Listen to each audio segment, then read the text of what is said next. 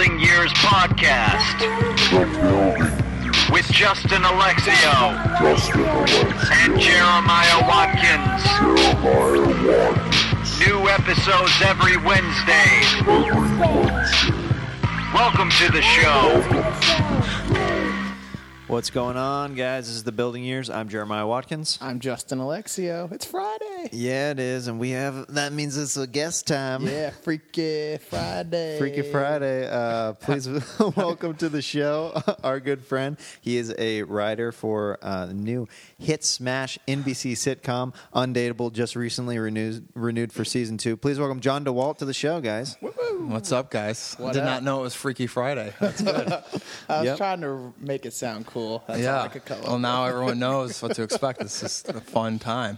Right? Isn't that the movie where they switch bodies? It totally is.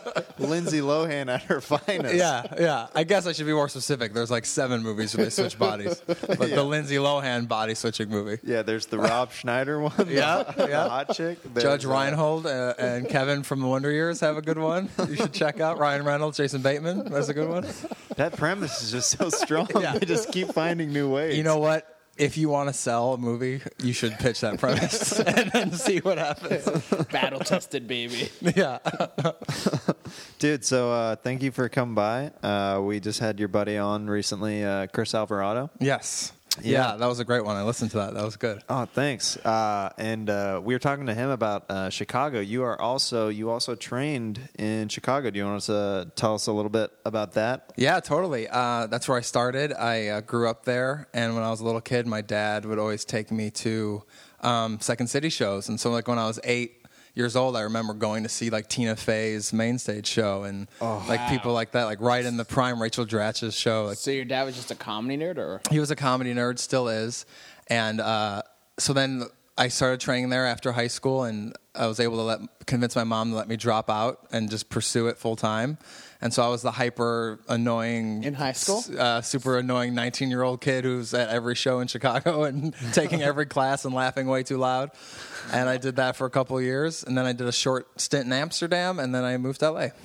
Oh, cool. Was it Boom? Yeah, I did a little 3-monther I over did there. not know that. Yeah. about I thought you had to do actually. a year in Boom. I did a 3-monther. I wasn't a full. I was at the time they had a TV show as well, so they needed extra ammo. And and then I came in. I had some fun. The TV show got canceled. Whamp whamp. And I moved to LA after that. It was perfect.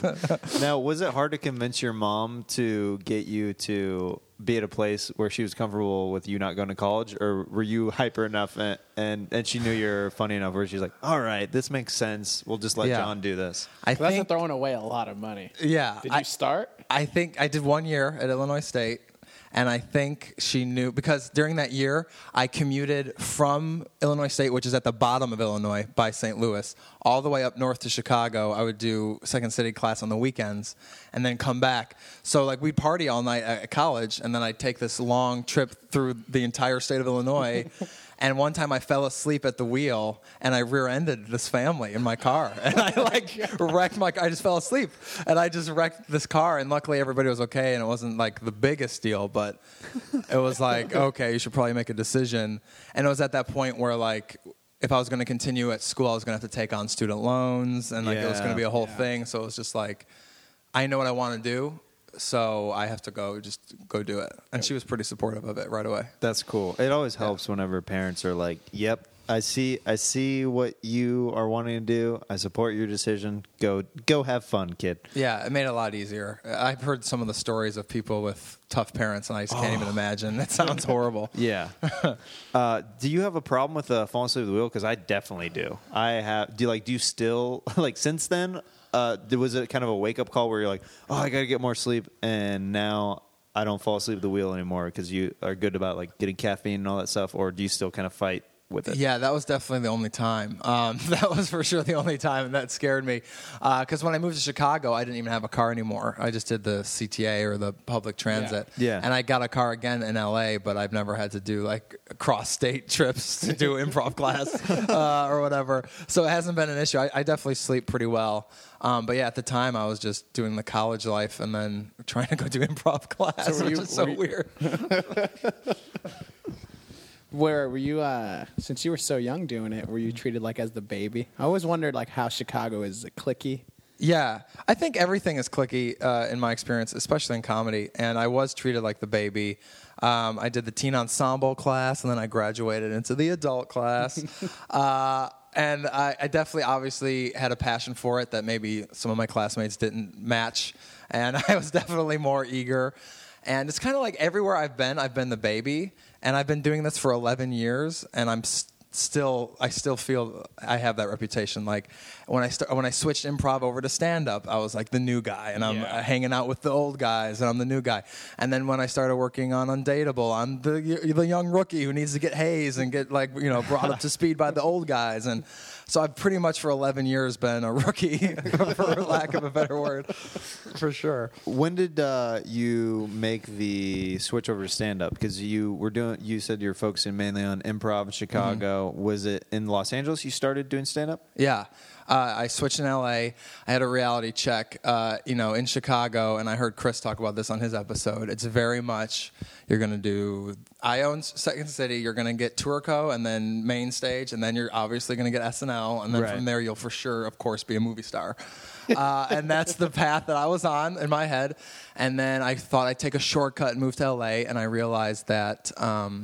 Compared to what I was used to in Chicago, the improv scene here wasn't that strong to me.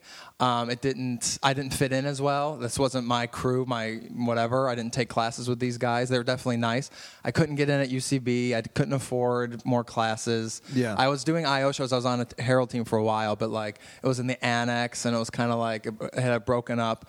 And so I kind of hit a wall with it, and I wasn't feeling creative. And at that same time, I met Rick Glassman doing extra work, which I was doing for a long time. Yeah, we met. Rick is another comedian, and he's an actor on Undateable. And we met doing extra work on Angels and Demons, Tom Hanks' vehicle. And we just instantly hit it off, and we were instantly like the annoying kids in class. We were just like doing jokes and being super loud. Like they had to literally separate us in the scenes. Like these PAs separated us. And so once I met him, I started hanging out with him, and he started bringing me around like the Comedy Store. And I felt that sense of community that I had at IO Chicago at the Comedy Store. Yeah. And it was at the same time that I started like being more interested in writing than I was in acting. I like both, but if I had to choose, I was starting to be more into TV writing. And obviously stand-up suits writers more because you get to create and polish and work on and retool stuff over and over and over. And I just sort of fell into stand-up right at the time that I had fallen out of improv, so it was kind of perfect timing. It just kind of worked out. Yeah. And then after you and Rick knew each other for a while, you formed the sketch group, That Guy and His Friend, which I love your guys' videos. Thank you. When did you start doing that with, when did you start making videos with Rick? Like, how long were you guys friends before you're like, we got to start making sketches together? I'd say a little over a year, because the first time I hung out with Rick outside of extra work, I was convinced that he had beat his girlfriend. So How do you jump to that conclusion? I did not hang. So I just ignored him for a year. And, he would instant message me because that was still during AIM time, and I would just ignore him. And he would text me, and I would just ignore him. And then, like, a year later, my girlfriend was like, you should hit up that guy again. You really liked him, and you don't really have that many friends, and that was the one guy you really liked. And so I hit him back up and told him, I thought that you beat your girlfriend. And he's like, what the fuck are you talking about? I never fucking beat. We just lost a year of friendship because you're a fucking idiot. The reason was because we went over there, and it was me and Rick's girlfriend at the time, and they had made like tacos, and we were when Rick first moved here, he was staying at his uncle's very like fancy, very big like mansion-y house. And so he was very particular, like, you can't get the carpet, you can't mess up the furniture, like everything has to be nice. It's my uncle's house, he's letting me stay here. Yeah. And the girlfriend had spilled water on like this super expensive rug. And Rick was like starting to get mad. So she goes and gets a paper towel. She comes back with just one paper towel, which of course is not enough. As the water starts sipping into the rug and into the fibers, he's like, what the fuck are you going to do with one paper towel? It's obviously going to soak in and make mildew. Like, you got to get the whole paper towel. And so she's like, oh, okay, I'll go get more paper towels. And this is my first time ever hanging out with him outside of extra work. And I was like, oh my God, this guy beats his girlfriend. Like, that girl is a abuse victim. Like, so I just ignored him for a year, and I turned out to be completely wrong. That's so funny. Glad that worked out for everybody. So, long way around the question is, a year later, we hung back out, and he was mad at me, obviously, and then we got over it, and we started doing videos right after that, yeah. Nice. I remember John and I have been friends for a while. We've known each other for a while. I originally met you and Rick actually at iOS, the open mic there. I started seeing you guys around, and then I think we went and got burgers at right around the corner, whatever. It was Smash Umami Burger? Maybe 101? We would go there a lot. It's on Cahuenga. Oh. Is it Smash Umami? Burger. No, it's Oh, no. It's that place.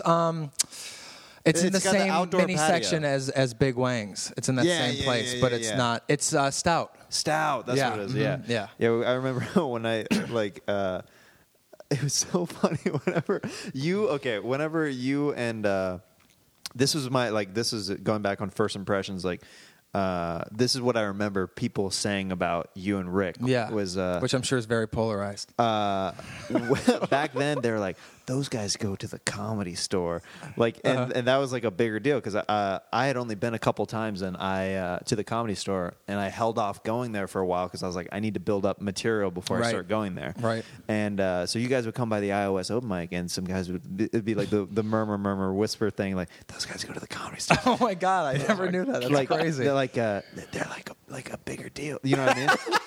because you also, Jade would be hosting, and you guys would do like kind of drop in spots. So we're Right. like, these guys are like big deals. And then you invited me to you invited me to Stout to go with you. And I remember looking back at my friends that I was with the crew, Leaving and I you just behind. Oh my waved. God. I just waved and went with you guys, and they're like, Jeremiah's gone with John DeWalt and Rick Glasser to Stout.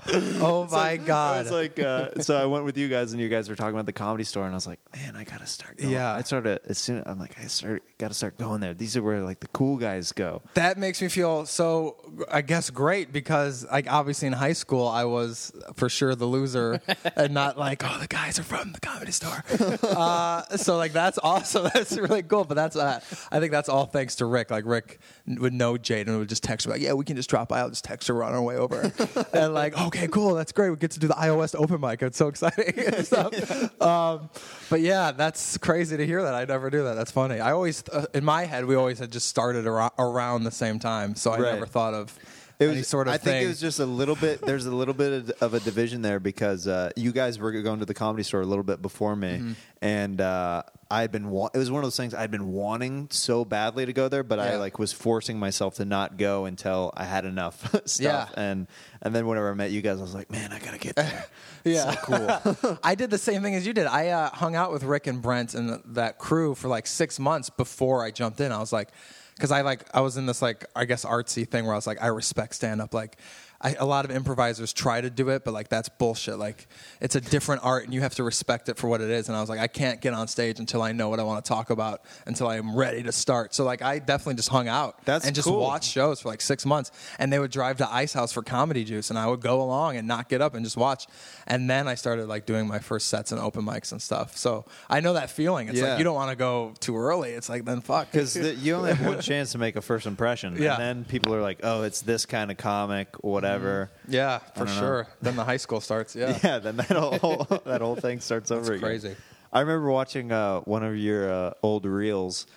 Oh no. Oh, yeah, this was around the time. This was around the time. Oh, no. This was around the time whenever I was like, man, who is this guy? I gotta like, and we became Facebook friends and stuff. And I saw that you had a small part in the movie Wanted. Yeah. and I was like, that's so cool. He's in the same movie as Angelina Jolie. Yeah, same what scene, what yeah. what was that was one of the earlier gigs that you booked out here, right? I did that in Chicago. That was shot in Chicago. Really? That was before I got here. Yeah. Really? How did you get that? Did you have like a Chicago agent? I had a Chicago agent, which turned out not to be the best, and I'll put them on blast. They're called Ambassador Talent. Wow. Which I got from a mailing, so that you know that they were excited So you about my know they're potential. good, Yeah, yeah. you know. And then it's so funny. A side tangent. My wife and I went home recently, and we're going through the old boxes of stuff. Yeah. You know, you keep shit at your parents' house, and I found my ambassador talent contract framed that we had kept because I was so excited. Like, I got my first agent. I'm going to be the next Lonely Island. I'm on my way. But what ended up happening is they're pretty much, I mean, if you need to picture it, picture Joey's agent on Friends is pretty much what it was. And they were like, hey, there's this role and they need young guys. And so we went and met the director, and he was like on a set, like building like all the explosion shit, like effects of that movie. And he just looked at us and said, okay, yeah, they're good. And then so we got the role, and I was like, I'm in, like this, I'm in a movie. This is going to change everything for me. And then we get on set, and we just hang. I remember we were waiting for like 4 hours while watching out the window. There's that scene where Angelina Jolie is hanging off the Viper, off the hood of the car, and like hanging off and like shooting a gun and shit. And we were watching that get shot. And like whenever Angelina would come to set, there's like 4 SUVs full of bodyguards for her to come from the trailer to the set. And like all these huge ethnic guys would get out and just be like her bodyguards. And then she would delicately get on the car, and they'd have wires, and she'd be hanging off the car, and then she's all of a sudden this action movie star. So it came time to do my scene, and I remember being like, okay, this is the big leagues. This is it right here. This is Angelina Jolie movie time. Like, I'm going to kill this. This is go time. And of course, if you've seen it, it's like less than 2 seconds. It's just a whatever little, I guess, cameo. But Ambassador Talent told me that I would get credit on IMDb and in the end credits and get whatever the bullshit pay was. But none of that existed. There's no end credit. There's no IMDb credit, even though my name was Driving Dude #2. It was essentially featured extra work, and there's no credit for it. It's not a real role. It's just it's all horseshit. I remember calling SAG when I moved out here, like, "Hey, can this help me at all?" They're like, "No, of course not." So yeah, just fucking eating shit, just losing all the time. Now, did part of you, like, because the way the director was like, yeah, these guys are good. Yeah. Did part of you think in your brain, like, oh, it's this easy for me? Yeah, I'm gonna start booking stuff. Yeah, left of and course. right. If the director's just like pointing at me, like, yep, these guys are good. Yeah, I thought that like this was like, oh, it's going to be one of those Chicago guys who does movies and then does like Second City at night or whatever. But of course, none of that happened, and those years of failure ahead. So let's fast forward to Los Angeles. Whenever you started doing stand-up and acting in Los Angeles, what was the shift like from Chicago, and how difficult did you begin to find that Los Angeles actually was? That's a great question. For those people who know me, like at the comedy scene, I have like this false persona that I put on that's kind of sarcastic, and I make fun of a lot of stuff. Like, everything is a joke to me. So, like, if we're at a comedy club waiting to go up, I'll be like, what's up, guys? We're going to go crush this stuff. Just working on material. Tonight's for us. Let's have fun tonight. Just do, like, bullshit. That's for fun, and that's for jokes. But the real me, I'm very strong-willed. I'm an only child. I've kind of always done shit myself. I knew that L.A. was going to be hard. I moved out here with $100. Jesus. Really? I had $2,000 in savings, but my mom charged me $1,900 for her Camry. So thanks, Mom. Couldn't even give me the car. So I came. So how did you find a place with $100? I crashed at my friend T.J. Miller's house while he was in Pittsburgh shooting a movie. Wow. T.J. Miller is a much more successful actor than me, and he would have me help him, like do like some assistant-y shit. And I remember like he was also doing a movie with Denzel Washington, and like checks would come to the house. $45,000 this check, $43,000 next check, $28,000 next check. I would go deposit that shit for him.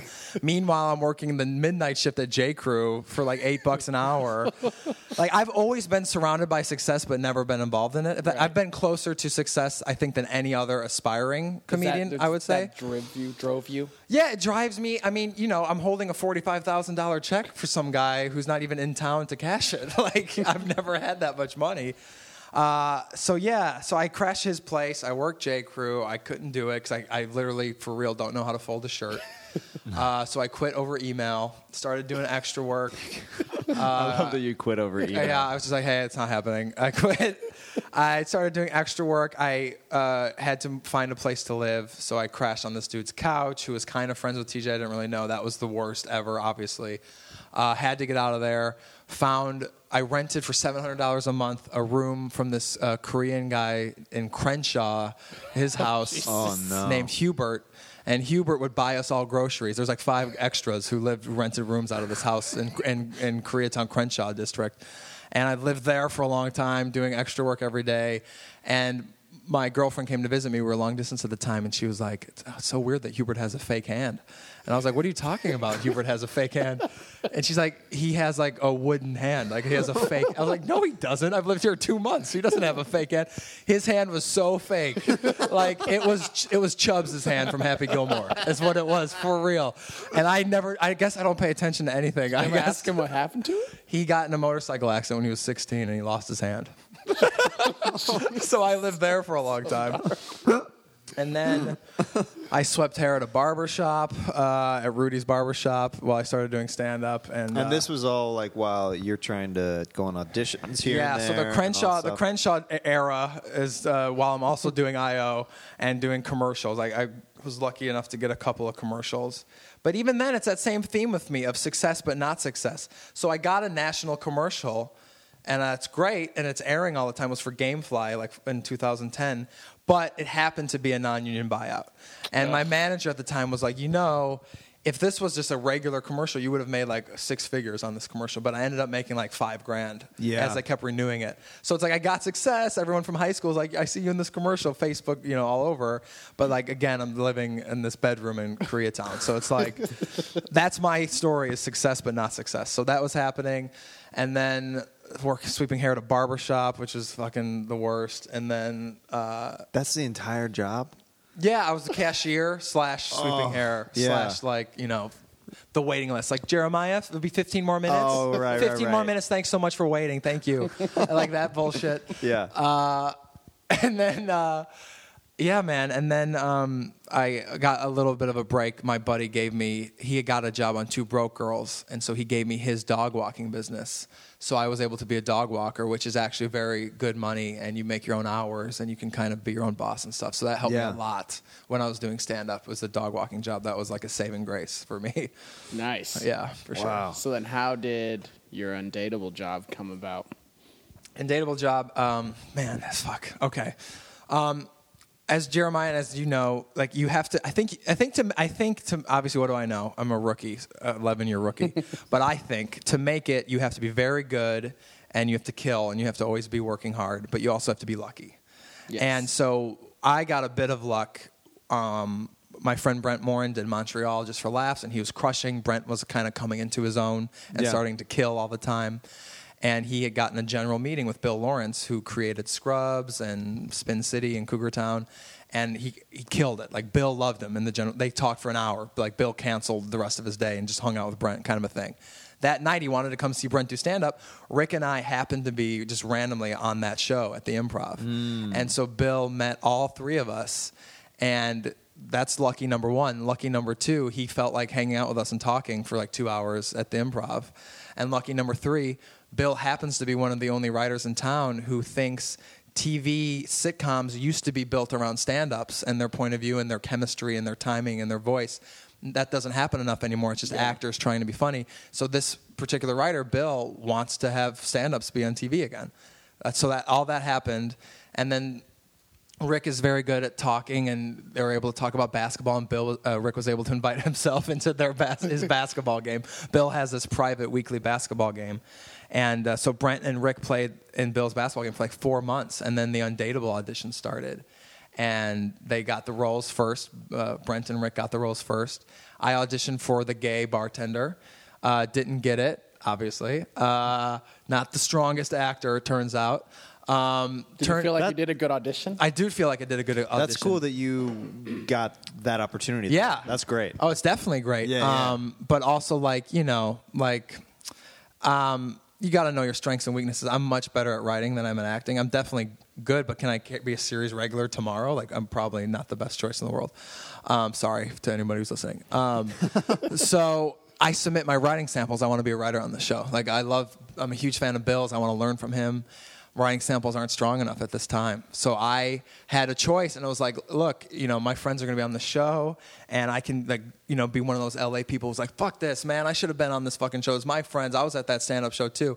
Or I just fucking swallowed my shit, because I swallowed that shit, and I just asked to be the assistant. I was like, can I just please be the writer's assistant and be in the writer's room and learn from you guys and just watch and try to pitch in if needed? And he said, yeah, because he knows I know the guys, I know their timing, I know their moves. And you know their voice really well. You hang out with them all the time. Yeah, of course. So I was able to be in this rare position. Like most writer's assistants cannot speak in the writer's room. It's like you're taking down notes, you're not talking. They let me speak right away. So I was able to get jokes in from episode 1. Like I was just part of it, all, which was thanks to Bill and Adam, the creator of the show. And so we wrote out that year, and I learned a ton. Obviously, I got a ton of experience, and all the writers would shit on me all the time, obviously, because I'm the assistant, I'm the rookie. Yeah. But I did learn a lot from them. I definitely made mistakes. I almost got fired once. Why? I almost got fired like day 5 because we were doing bits, and one of the executive producers did a joke about Rick, which I thought was so funny, and I knew that Rick would like. So I tweeted that joke and quoted the executive producer, and he was fucking pissed. Like that is apparently rule 1. What's said in the writer's room does not leave the writer's room.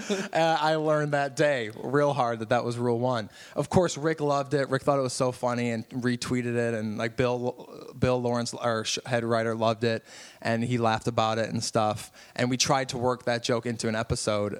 So that was good, but still, like just like the old school like writing room. Would they just like I bring broke you into the the rule. room like you never do? Yeah, this. he was like, "Hey, can I talk to you a minute?" And then he took me. As soon as somebody says that, you're like, "It's uh-oh." over. Yeah. It's fucking over, dude." Like it's fucking day 5. I'm like trying to fit in. I have to still be the assistant, but I'm allowed to pitch jokes. So it's this. I'm trying to figure out this weird position you're I'm this in. weird kind of and this gray other area. executive producer, the one who I'm not friends with, comes. "Hey, can I talk to you a minute?" Like fucking, it's over, dude. I'm fucking so scared. I go into his office, and he told me the way of the business, and that the writer's room is a safe place. And so I learned a lot that day, and he ended up being obviously the person I learned the most from throughout the year. That's how it always Yeah. works, man. Uh-huh. The person who will take the time to pull you aside and kind of humble you, like put you in your place. Dude, you end up learning so much from those people. Yeah, and he was so funny, and he was the best. But yeah, I'll never forget that. "Hey, can I talk to you a minute?" Like I'll never forget that, man. It was the worst. Now, there was a little bit of time, you said almost 10 months, right, Yeah. where you haven't been working on the show. Right. How long of a time, what was the length of time that you were in the not knowing of if the show was going to be picked back up? Yeah. And kind of how did you deal with that? Because that's a very stressful situation. It just happened. It just ended 2 weeks ago. And so it's nice to talk about it here. And if anybody's listening, this is definitely what not to do. So the head writers told me like by week 3 of season 1 that if the show were to exist in season 2, I would get the job. I would be a writer because I had proven that I'm good in the room or whatever. So I'm all season, I'm walking around like a writer, even though I'm still the assistant. And so then I'm like kind of starting to put my eggs in that basket. And the show wraps. I feel good about it. Every episode is so funny to me. I'm super confident. NBC doesn't give us an air date. There's no air date. And so mid-season comes and there's no air date. Oh, it's going to be a summer show. And once you find out it's a summer show, all the TV sites start blogging about how that's the kiss of death. The show's just going to get burned off. It's going to be canceled. The show's done.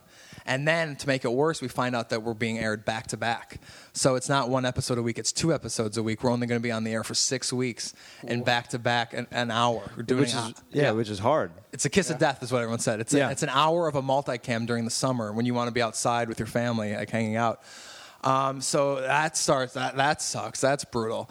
And then we premiere I'm getting married at this time, which is crazy expensive. I've never personally had any debt. I've always scraped by the skin of my teeth, but now I'm starting to go into debt because I'm paying for this wedding. Yeah. And it's like, this is the girl of my dreams. It's the perfect timing. She deserves this wedding. I feel good about the show. Like I have that verbal confirmation, so I feel kind of comfortable going into debt. Everybody gathers on the lake for our wedding, including Brent and Rick, who are the stars of the show. We watch the premiere with my family. It's that weekend. The show premieres. We watch it with my family. Have this great moment. Talk about a magical weekend. Yeah, man. magical, totally great Dude. weekend. We get the numbers the next morning. We have the strongest summer premiering out of the Yeah. last 5 years on any network. So I feel great. I feel like I'm getting married tomorrow. I feel like the show for sure is season 2, looking good. Then we find out next week we're up against the NBA Finals, 1-on-1. Week 2 is up against LeBron James, fucking Miami Heat, San Antonio Spurs. And then, so the ratings take a massive hit. And then we find out week 3, also up against the NBA Finals, another game, Game 6 or whatever it was, the championship game or whatever. So the ratings go from that high number, they start to become pedestrian. And luckily we held. So like in that half hour, it's a back-to-back. Every single week from half hour to half hour, we never lost anybody. We held the number, which I think is why we survived. Yeah. But now I'm starting to get nervous because I have this debt. I have no money. My unemployment from the show is over. I have no income. I have nothing. I have a maybe job for a maybe show, and that's all I have. And now I have this wife and like responsibility, and like I'm an adult now. I'm 28. Like it's not cute anymore. I'm not the 22-year-old trying to be a comedian. Like it's either going to happen or it's fucking not going to happen. So I start Lyft driving. I start like opening for my friend. Brent let me host for him in San Diego for cash. I started selling. We have this one friend who knows celebrities, and they always get gifted clothes. So we sell them on eBay for money. So I'm selling celebrity clothes. I'm doing Lyft driving. I'm doing stand-up. I'm trying to fucking survive. And then the show gets picked up.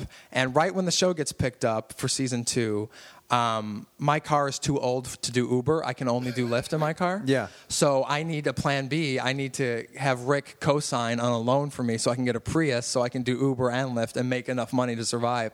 So I'm test driving this fucking Prius, and I find out the show gets picked up, and I start to cry in the test drive.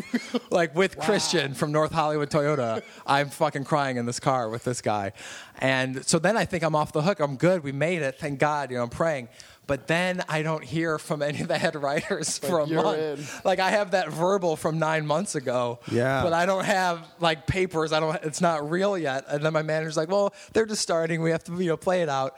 So that takes a month. So there's this month I'm fucking Lyft driving, and the show's existing, and it's like I think I'm writing, but I might not be writing. And then some of my other friends who are returning writers who wrote on season 1 have gotten phone calls that they're coming back, and I haven't gotten a phone call. And so it's just like the hardest Just month torture. of my life. Yeah. And I'm trying, like, money and fucking, it's my own fault. Like, don't put all your eggs in that basket, obviously. Like, don't, like, the wedding, everything came to a point. The wedding, the money, the unemployment running out, fucking the job, the show, like everything it was like this or not, and like I was starting to get nervous about what it was going to be if like, maybe they didn't have enough budget. Maybe they could only have 7 writers or something or whatever. I don't know. Like you start to play tricks, but luckily we got an email from the show's creator that we got it, that we were on.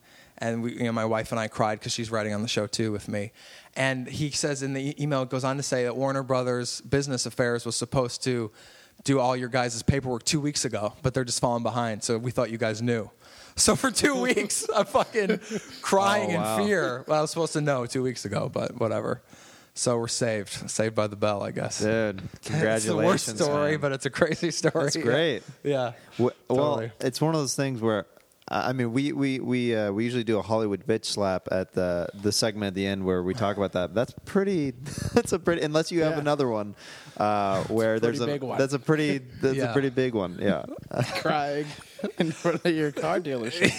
yeah. It was the biggest bitch slap I've ever had for sure. And like, people who come from nothing and have to fight, I think appreciate it more when you get there. Absolutely. So we're just so happy.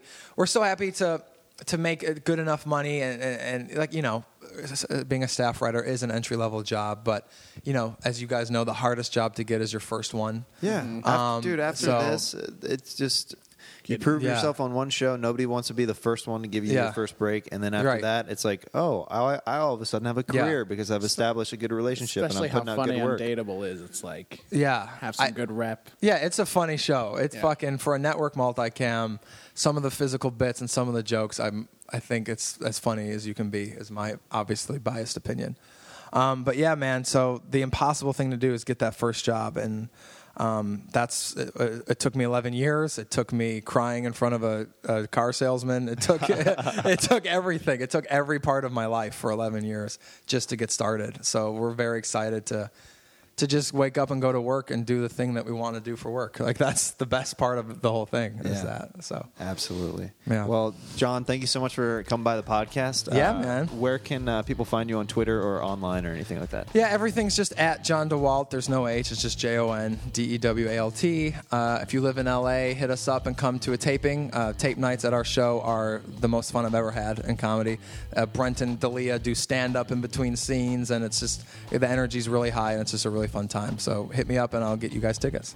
Awesome, buddy. Well, I'm so happy for you, and I just wish you continued success. And I'm really happy that you get to work with friends. And dude, you are living the dream right now. You're doing it. You're doing it. So keep it up, buddy. Yeah. Thanks, guys. Thanks for having me.